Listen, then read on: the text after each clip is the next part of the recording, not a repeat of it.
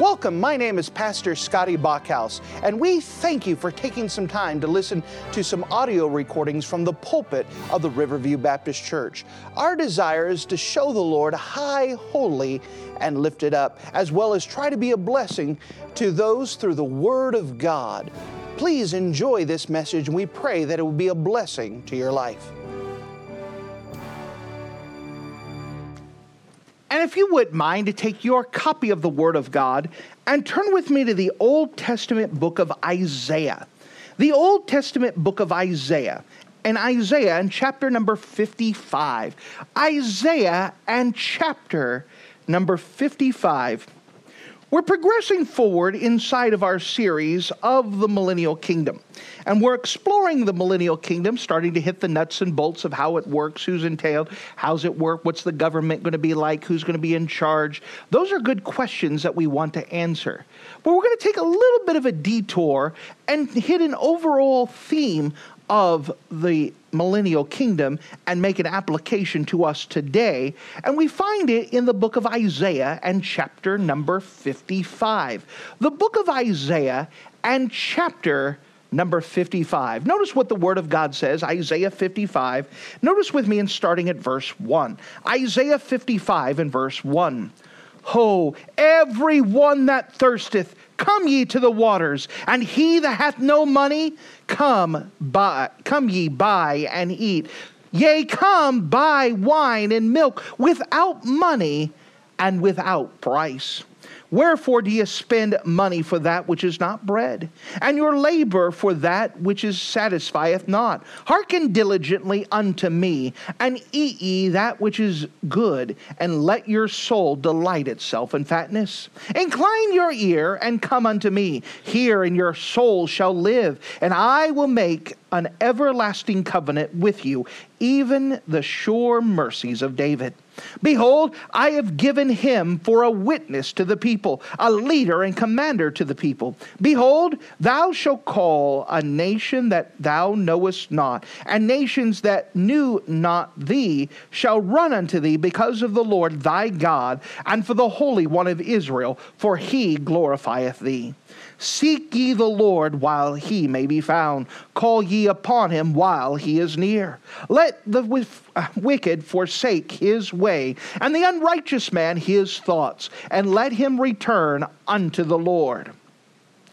And he will have mercy upon him, and to our God, for he will abundantly pardon. For my thoughts are not your thoughts, neither are your ways my ways, saith the Lord. For as the heavens are higher than the earth, so are my ways higher than your ways, and my thoughts than your thoughts. For as the rain cometh down and the snow from heaven, and returneth not thither, but watereth the earth, and maketh it bring forth and bud, that it may give seed to the sower and bread to the eater. So shall my word be that goeth forth out of my mouth, and it shall not return unto me void, but it shall accomplish that which I please, and it shall prosper in the thing whereto I sent it. For ye shall go out with joy, and be led forth with peace. The mountains of the hills shall break forth before you into singing, and all the trees of the field shall clap their hands. Instead of the thorn shall come up the fir tree, and instead of the briar shall come up the myrtle tree, and it shall be to the Lord for a name, for an everlasting sign that shall not be cut off. And if you don't mind, inside of this, notice what it says in verse number 12. For ye shall go out with joy. For ye shall go out with joy. And in this, clearly, verse 12 and 13 is referring to a time called the Millennial Kingdom. And even though this is speaking about the Millennial Kingdom, we also see three things here that show us why we don't have to wait to the Millennial Kingdom to rejoice. Instead, we can rejoice today. Why we can rejoice now. And so if you don't mind, I'd like to preach to you a message based off that idea, why we can rejoice now. We don't have to wait to the millennial kingdom to rejoice. We can be rejoicing now. If you don't mind, let's go to the Lord together and let's pray. Dear Heavenly Father, thank you again for you being a wonderful God. And as we come up to you, I'm just asking that you would give us grace and that you would give us mercy, that you would just help us even now as we walk through this passage and that we preach this message, that you would just draw people close to you, that we could see that you're a wonderful God who loves us and that you care for us. I'm asking that we would see more about you tonight and that we would look at you and go, wow. And just like this passage says, that we could rejoice, we could clap our hands with singing, we could be so excited for what you are doing. We don't have to wait to the millennial kingdom, but we could rejoice right now because of whom you are and what you've done for us. Thank you, Lord, in Jesus' name. Amen. One of the things that we're going to see as we later on study the millennial kingdom in detail is that one of the main characteristics of the millennial kingdom is that it will be a place of rejoicing. It will be a place of rejoicing. There will be a lot of reason to rejoice inside of the millennial kingdom. That there will be peace, there'll be no more war, that things will be settled. Jesus will be God, and not just God, he'll be king. We'll have a perfect government. Satan will be locked away. That the world will be transformed to the Garden of Eden conditions. There is so much to rejoice over inside of the millennial kingdom. But this passage here will give us a reminder that we don't have to wait till we get to the millennial kingdom. You don't have to walk around right now looking like you've been sucking on lemons and been soaking into pickle juice. You can rejoice right now. And in this passage, it's going to give us 3 reasons why we don't have to wait to the millennial kingdom, why we could rejoice right now. If you don't mind, the very first reason that we could rejoice right now is his salvation is free. His salvation is free. Now remember that whenever we study the Bible, we also have to pay attention to the context. And if you don't mind, part of the context is going to go back to the couple chapters before Isaiah 55. If you don't mind, turn with me to Isaiah 53. Isaiah 53. And in Isaiah 53 and Isaiah 54, God is taking us through his marketplace. And he's allowing us to get a glimpse to see some of the things that are available. Now, I don't know if you've ever done any shopping. There's something they call window shopping. And inside of window shopping, you don't have any money. You can't afford anything. You go and look with your hands behind your back because you don't want to break anything and then have to buy it. And so you look. And you observe what's in the window. And you see the things that's in there. And you look and go, wow, that would be nice. Oh, I could see me using that. Oh, this would be wonderful to have. And you could walk through and observe and see all the wonderful things. Well, in Isaiah chapter 53 and Isaiah chapter 54, God gives us some wonderful things that we could observe. Some wonderful things that we could look at. Some wonderful things that God has prepared. And if you don't mind, let's just take a quick look at some of these things that we find inside of the window. Isaiah 53 and verse number 1. Who hath believed our report, and to whom is the arm of the Lord revealed? For he shall grow up before him as a tender plant, as a root out of dry ground. He hath no form nor comeliness, and when we see him, there is no beauty that we should desire him. He is despised and rejected of men, a man of sorrows and acquainted with grief. And we hid, as it were, our faces from him. He was despised, and we esteemed him not. Surely he hath borne our griefs and carried our sorrows. Yet we did esteem him stricken, smitten of God, and afflicted. But he was wounded for our transgressions. He was bruised for our iniquities. The chastisement of our peace was upon him, and with his stripes we are healed. All we, like sheep, have gone astray. We have turned every one to his own way, and the Lord hath laid on him the iniquity of us all. He was oppressed and afflicted, yet he opened not his mouth. He is brought as a lamb to the slaughter, and as a sheep before her shearers is dumb. So he opened not his mouth. He was taken from prison and from judgment. And who shall declare his generation? For he was cut off out of the land of the living, and the transgression of my people is he stricken. He made his grave with the wicked and with the rich in his death, because he had done no violence, neither was deceit in his mouth. Yet it pleased the Lord to bruise him, and he was put to him to grief. When thou shalt make him his soul an offering for sin, he shall see his seed, and he shall prolong his days, and the pleasure of the Lord shall prosper in his hand. Isaiah 53 is one of the most powerful passages in all of the Word of God. Martin Luther once said that Isaiah 53 needs to be printed on sheets of gold and encrusted around with precious jewels. It is that precious. In Isaiah 53, it speaks about the Lord Jesus Christ, who came and bore our iniquities upon him. He came to pay for my sin debt. The Bible says, for all have sinned to come short of the glory of God. There is none righteous, no, not one. For the wages of sin is death. That because of my sin, I owe God a great price. And here Jesus Christ came and he purchased, he bought my price. He was bruised for my iniquity. Notice again what it says in verse 5. But he was wounded for our transgressions. Notice the possessive word for us. Our, we in here. He was wounded for our transgression. He was bruised for our iniquities. The chastisement of our peace was upon him. And with his stripes we are healed. Here Jesus Christ went and paid the price. He paid this price on our behalf. As we go on and look at Isaiah 54. Notice in Isaiah 54. So Isaiah 53, it speaks about that God shows us the love of God at Calvary, that Jesus Christ paid and bore our transgressions, bore our price. The chastisement of our peace was laid upon him. Isaiah 54, it goes on and shows us some more about the love of God and shows us the mercy and the love of God. Notice with me in Isaiah 54 and verse 7. For a small moment I have forsaken thee, but with great mercies I will gather thee. In a little wrath I hid my face for thee for a moment, but with everlasting kindness I will have mercy on thee, saith the Lord, the Redeemer. Here we have a wonderful thing that God says, I am willing to show you mercy. You deserve punishment, but I want to give you mercy. I want to make it available for you. Because of the love that I have, I want to give you mercy, but with everlasting kindness.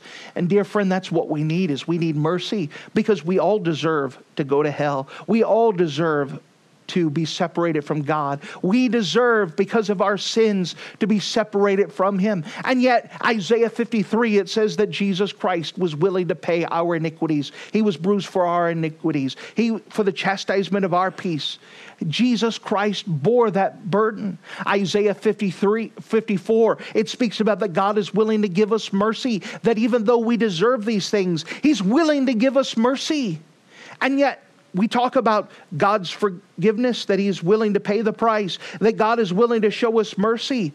And then turn with me to Isaiah 55. So as we've gone window shopping and we've looked at some of these great stores and say, man, I wish I could have my iniquities taken care of. I wish that the sins that I owed God could have been paid. I wish I could have this mercy. This mercy sounds so great. But this is God talking about. And that my sins are so much. How can I ever afford this of myself? How can I ever take care of this? Well, notice what God says about this world's greatest sale, Isaiah 55 and verse 1. Ho, every one that thirsteth, come ye to the waters, and he that hath, notice this, no money,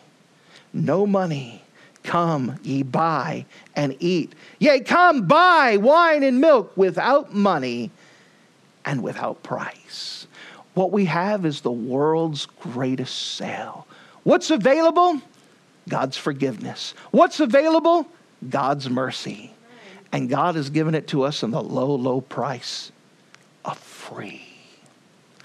Back in 1990, USA Today did a research poll of the top 1% of wealth in the world. are in America. The top 1%. I forgot what the statistics was. They had to pull in like a $250,000 every year to be part of this. They were getting tons of money. And so they asked these people if they could buy anything with money, whether it's real or fantastical, if they could buy anything, what would they buy and how much would they be willing to pay for it? And so on this list, you would have things like true love, and they would be willing to pay like $250,000 for true love. They would pray for things like eternal youth, and they were willing to pay a certain amount for eternal youth. They would say natural talent, and they were willing to pay something for natural talent. But above all, in the top 1% of wealth in America that was polled, asked if they could have anything, and what they would be willing to pay for it. High above, number one, above everything else, was a home in heaven. A guaranteed spot in heaven. And they would be willing to pay to be guaranteed a spot in heaven at the low, low price of $1 million. That the 1% of wealth in this world were polled, and they said they would be willing to give $1 million to be guaranteed a place in heaven. Now, the last time I looked, we don't have any millionaires in here. In fact, the last time I looked, I doubt if we have any thousandaires in here. So if the price to get into heaven was ever put at $1 million, most of us would never be able to make it. There'd be no way we'd be able to save that amount of money. There'd be no way that we'd be able to secure that amount of money. There'd be no way that we would be able to pay for that, even if we saved and scrimped. And so if there was a price tag of $1 million, we wouldn't be able to make it. And think about how wonderful heaven would be. Think about how wonderful it would be to be able to go there. And as if we were looking at window shopping, as if we were in a Rodeo Drive, or if you're in a great fancy place in Paris, or maybe you were over in New York, and to be able to look and say, oh man, I would love to have that, but there's no way I could have it. We look and see that Jesus Christ is willing to give forgiveness. He's willing to pay the price that was owed. We can look and see that God has mercy and mercy abundant. And we say, I'd love to have forgiveness and I'd love to have mercy. But the problem is that I'm spiritually bankrupt. I don't have $1 million. There's no way I could buy it of myself. There's no way I could get it of myself. It's beyond my price range. God says, let me tell you what I'm going to do. Verse 53, oh, everyone that thirsteth. Oh, you want this, you're thirsting for it. This is something you desire. Everyone that thirsteth, come ye to the waters. And he that hath no money, that's us. Come ye, buy and eat. Come buy wine and drink without money and without price. We have the world's greatest sale. That God says that he's willing to give us this salvation. He's willing to give us his mercy for the low, low price of free. That God is willing to forgive us of all of our sins, to give us a home in heaven for free. The Bible says in Romans chapter 6 and verse 23, for the wages of sin is death, but the gift of God is eternal life through Jesus Christ our Lord. That we have a wonderful God who's willing to forgive us of all of our sins for free, that he paid the price. You don't have to turn there. Let me read it to you. The book of Ephesians chapter 2 verses 8 and 9. Ephesians chapter 2 verses 8 and 9. The Bible says this. In Ephesians chapter 2 verses 8 and 9 it says, for by grace are ye saved through faith, and not of yourselves. It is the gift of God, not of works, lest any man should boast. God says, I'm willing to give you this for free. And that way, if it's free, the only one we could brag about is God. If we could somehow earn our way to heaven, we go to heaven and say, how'd you get here? Well, I paid $1 million. How'd you get here? Well, I climbed all these steps with my knees. How'd you get here? I slayed a dragon. How'd you get here? I was a good person. Well, because God is giving it away for free, the answer is going to be the same. I don't deserve to be here. The only way that I'm here is because Jesus Christ gave me this free gift. That God gave me this free gift. I don't deserve to be here. And that God is the one who gets the credit because he's the one who gave us this gift. The low, low price of free. First of all, we see, why can we rejoice now? We don't have to wait to the millennial kingdom. Why is it that we can rejoice now? Because his salvation is free. His salvation is free. He's willing to give it to us for the low, low price of free. As we turn back to Isaiah 55, we find something else here. That not only, why can we rejoice right now? We don't have to wait to the millennial kingdom. First of all, his salvation is free. But a second thing, his mercy is for me. His mercy is for me. Notice with me in Isaiah 55 and verse number 6. Isaiah 55 and verse number 6. Seek ye the Lord while he may be found. Call ye upon him while he is near. We understand that right now is the time to seek the Lord. Don't wait for later on. By the way, this is why we give an invitation. We want people to respond to God. Now why God is calling. Now why God is speaking. Don't put it off. If God is speaking to you, respond to him. Draw to him. Follow up with what God has given to you, because now is the time to do it. There is no guarantee that you'll get a call ever again. There's no guarantee that God would present his salvation to you ever again, because what could happen? We could walk out these doors and be in a car accident. We could walk out these doors and suffer through a stroke. We don't have tomorrow guaranteed to us. Now is the time to respond. And the Bible says, seek ye the Lord while he may be found. Call ye upon him while he is near. We have our responsibility to respond to God while he is calling. What is he calling about? Verse number 7. Let the wicked forsake his way, and the unrighteous man his thoughts, and let him return unto the Lord, and he will have mercy upon him. And to our God, for he will abundantly pardon. Verse number 7, you know what God's saying? He says, if you have wickedness, turn from your wicked way. Call upon him now. Now's the time to change. Don't turn over a new leaf tomorrow. Not wait till New Year's to make a resolution. Now why God is calling, make the decision. He wants to give you mercy.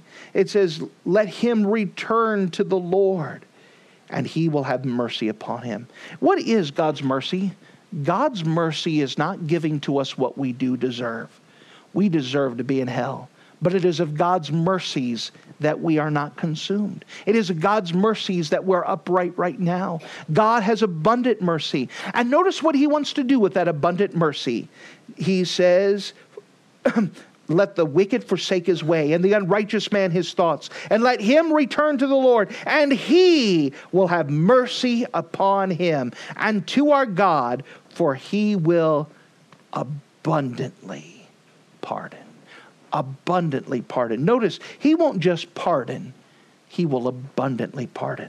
You know, this is something no man can do for another. Another man cannot pardon someone's sin against God. That sin is against God. Only God can pardon that sin. No man can step in the way. No man can absolve you. No man can wipe that clean. But God can. And God is so complete in it that he will abundantly pardon. He will take all of your sins and cast them as far as the east is from the west. If you took a globe and you kept going west, west, west, west, you'll never come east. You know, if you went north, you could go north, north, north, and you go north enough that you finally start going south. But the east and the west never meet. There's never a time where you go west, west, west, and you start turning east. They are inseparable. For those of you who like trigonometry, they are a line that goes on either side. They will never meet again. There's no stopping place. They continue to go. God has also said what he's done. He's buried our sins in the deepest sea. The deepest part of the ocean is the Peruvian Trench. And in that you could put Mount Everest down into this basin, and there still be a couple of miles of water above the mountaintop. And that's where he put my sins. He put them somewhere where no one could ever find them. No one could ever dig them up. No one could ever bring them. He has cast them far from me. They're gone, gone, gone. Yes, my sins are gone. I'm so thankful that he has made them gone. He has buried them in the deeps of the sea. Yes, that's good enough for me. I shall live with him eternally. Praise God. My sins are Gone. Oh, He will abundantly pardon. He will take care of them. He'll pay for our price. He has buried them in the deepest sea. Oh, what a wonderful God that we have. His mercy is for me. Oh, but there's one more thing in here. Why is it that we can rejoice right now? Why is it that we don't have to wait to the millennial kingdom? Well, first of all, his salvation is free. That the low price is free. That for whosoever shall call upon the name of the Lord shall be saved. It's a free gift that God is willing to give you. Not only is salvation for free, but his mercy is for me. His mercy is for me. But what's another reason why we don't have to wait to the millennial kingdom? Why is it that we could rejoice right now? A third reason we find in Isaiah 55 is that God's word never fails. God's word never fails. Notice with me, if you don't mind, and we see three things here about God's word. First of all, we see the authority of God's word. The authority of God's word. Notice with me in verse 8. For my thoughts, this is God that's speaking here, for my thoughts are not your thoughts. What does that mean? That God doesn't think the way that we do. His thoughts process is different than the way we think. For my thoughts are not your thoughts, neither are your ways my ways. God doesn't do things the way that we do it. If God operated the way that we thought and did things the way we would do it, this whole place should be ruined. There are a lot of times that we don't know what's best for us. We like to think we do, but God knows what's best. And he does things differently than the way that we would do it. We want God to wave a magic wand and make everything better. That's not how God works. His ways are not our ways. His thoughts are not our thoughts. Verse number 9. Verse number 8 here, we see that God's thoughts are not our thoughts. How do we know God's thoughts, by the way? God's word. Whenever you open up the Bible, you're opening up the mind of God. What we're doing is we're seeing what God is thinking about in the book of Isaiah. This is how we find out God's thoughts. This is how God communicates with us what he is thinking about. We have God's thoughts here. This is the wonderful thing about God's word, is that we don't have to wonder about thinking about. I don't know, for those of you who've been married, sometimes you look at your spouse and go, I wonder what they're thinking about. Probably what you think they're thinking about is not what they're thinking about. My mind's pretty simple. I may be thinking about cookies. My wife's like, what is he thinking about? God doesn't think the way that we do either. But we can find God's thoughts. We can find out what he is thinking through his word. I'm so thankful that God has given us words. Not only the authority of God's word, but the magnitude of God's word. The magnitude of God's word. Notice with me verse 9. For as the heavens are higher than the earth, so are my ways higher than your ways, and my thoughts than your heart thoughts. Notice how far removed God's thinking is from us. He says, just as heaven is from the earth. Think about the distance. Can you even measure the distance between heaven and earth? Well, God says that's how completely different my thoughts are than your thoughts. They're higher than your thoughts. My ways are higher than your ways. God knows what he's doing. He has a clear picture of everything. Do you know that God is outside of time? In fact, God created time. That means all of the time stream from beginning to end fits in the palm of his hand. We think time is a big thing because we're stuck in it and we look at things behind it. We look at things for the future and it blows our mind. Have you ever tried to think about what it would be like to be in eternity and our minds just frizzle? Well, to God, he's outside of time. He sees everything all at once. And because he sees everything all at once, he knows how to direct our path. He is higher. He has a better view. He sees the end from the beginning. He has more information. One of our problems is that we're limited on information. We don't know enough. Did you ever consider that you don't know of half of everything that needs to be known? Amen. Have you ever considered you don't even know a quarter of everything that could be known?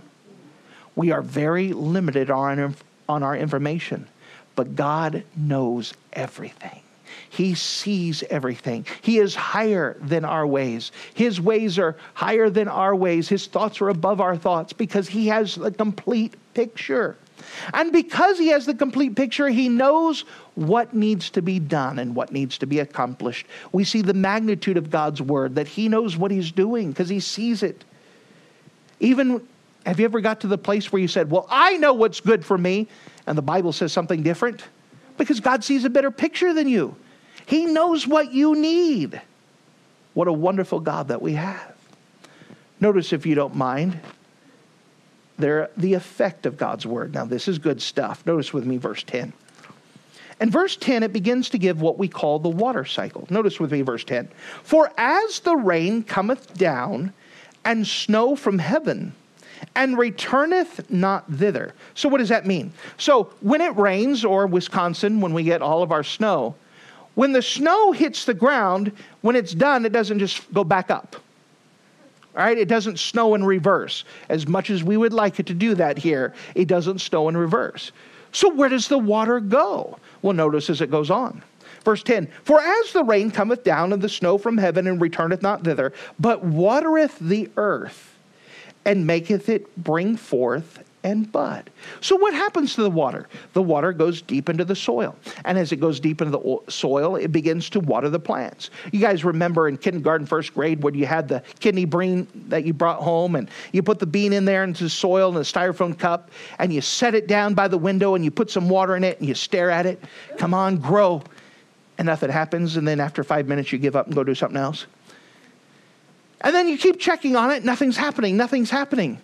A lot is happening that you can't see. That the water is starting to water the plant. The plant underneath the soil is beginning to grow roots, and it's beginning to get deeper and deeper. Before anything ever pops up from the stem, there's already been a lot of accomplished being worked and done that you can't even see. And one day you go and check on it in the sunlight, and there's a little green plant. Looky here. And you go show someone and drop it. But you guys remember that experiment. You stare at the plant and you're waiting for it.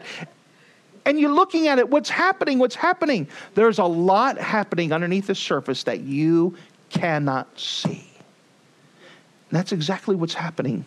Verse number 10, for as the rain cometh down, and the snow from heaven, and returneth not thither, but watereth the earth, and maketh it bring forth and bud, that it may give seed to the sower, and bread to the eater. So notice in verse number 10, you had for, and verse number 11, so. What you're doing is you're doing a comparison. Just like this event, so this is just like this. So just like the water table where the water comes down, hits the earth, and begins to do a work before the plant even comes up, so shall my word that goeth forth from my mouth, it shall not return to me void, but it shall accomplish that which I please, and it shall prosper in the thing which I sent it.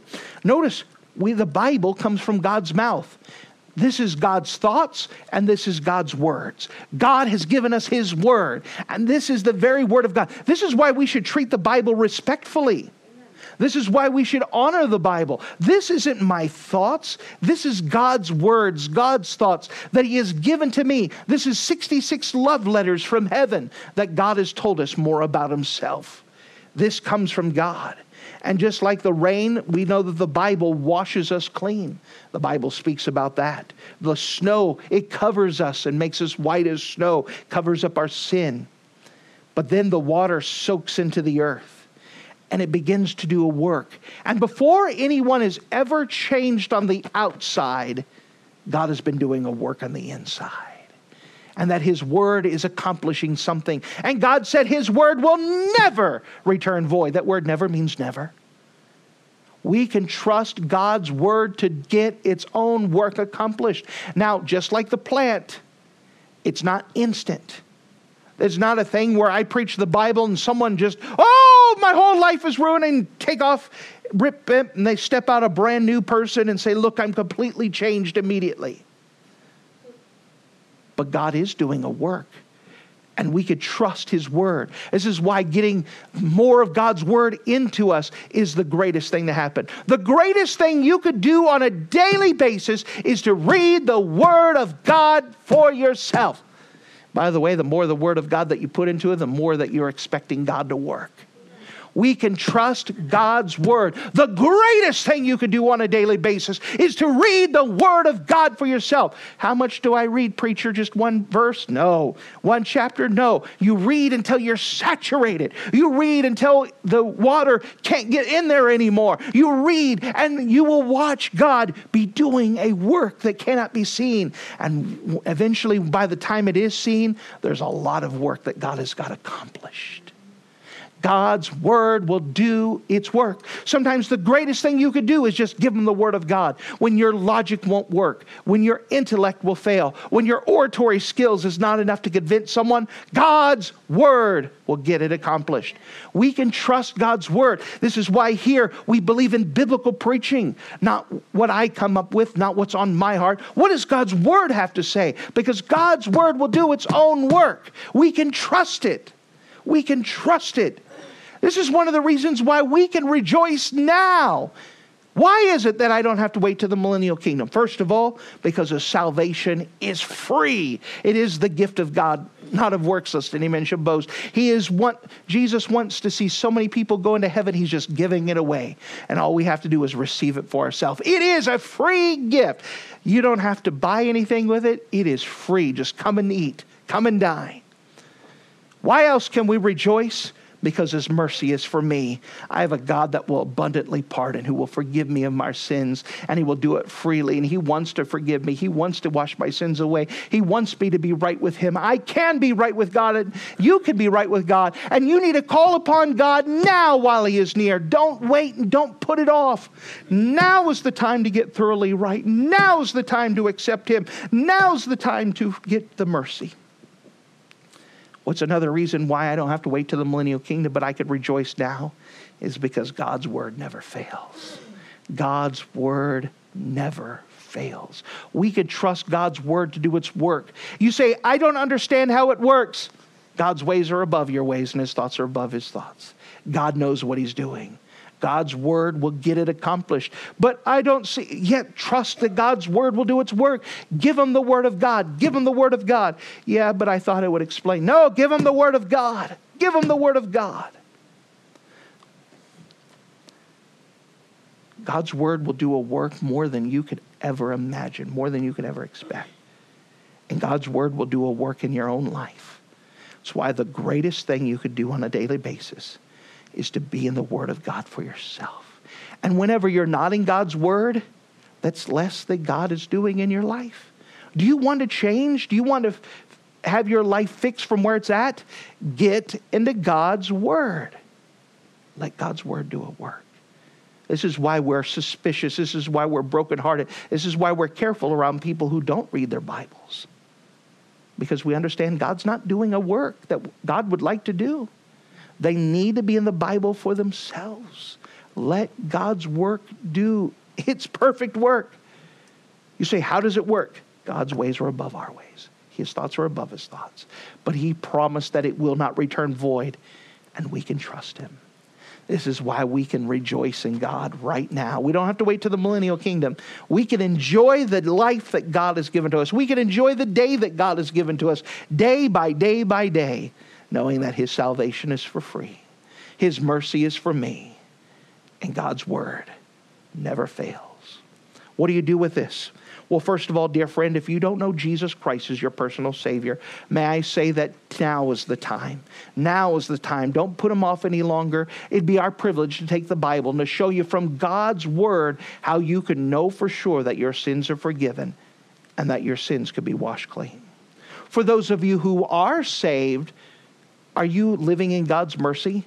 You know, you don't have to remain dirty and filthy of sin. 1 John 1:9, if you confess your sins, He is faithful and just to forgive you of your sins and to cleanse you from all unrighteousness. He's willing to keep you cleansed. Even after you get saved, you still need to take regular showers, regular baths, that you need to be confessed up. That remember, when we're confessing, we're not telling on ourselves. The word confess means to agree with. We're just confessing and agreeing with God with what He already knows. He already knows what you did. He's just trying to get you to admit it so He can wash you clean. Whenever we start getting honest with God, it's amazing to see how clean we will finally be. And then God's Word never fails. Dear friend, if you are not in a great habit of reading the Bible, or maybe you know that God wants you to start reading some more. Maybe you need to make a real decision, personal, practical, and measurable. When are you going to read your Bible tomorrow? Where are you going to read your Bible? How long are you going to read your Bible? Set an appointment. Keep that appointment time, just like you would keep with a doctor. If I ask you in a little bit, when are you going to read your Bible tomorrow? Can you tell me where, when, how? You should be able to do it. I'm going to read my Bible every day at my kitchen table at 7 o'clock in the morning, and I'm going to read for 15 minutes. I'm going to read 3 chapters. I'm going to read 5 chapters. I'm a mature Christian. I'm going to read my Bible tomorrow at 7 o'clock with coffee and I'm going to read 10 chapters. And then after that, I'm going to spend 30 minutes in prayer. What is your routine? Can you set an appointment, a time and a place? You need to set that. That's a specific decision. And while God is calling you, why God's gotten your attention, if you're out there saying, I need to read my Bible more, and you don't make a decision like this, if you just say, well, Lord, help me to read my Bible, you didn't make a decision. You didn't respond to God properly. Make a decision. When are you going to read your Bible? How long are you going to read your Bible? Where at are you going to read your Bible? That's the decision that you need to make. Make a decision for God and let God do a work, and God's word will not return void. When you start getting into God's word for yourself, amazing things will start happening because God's word never fails.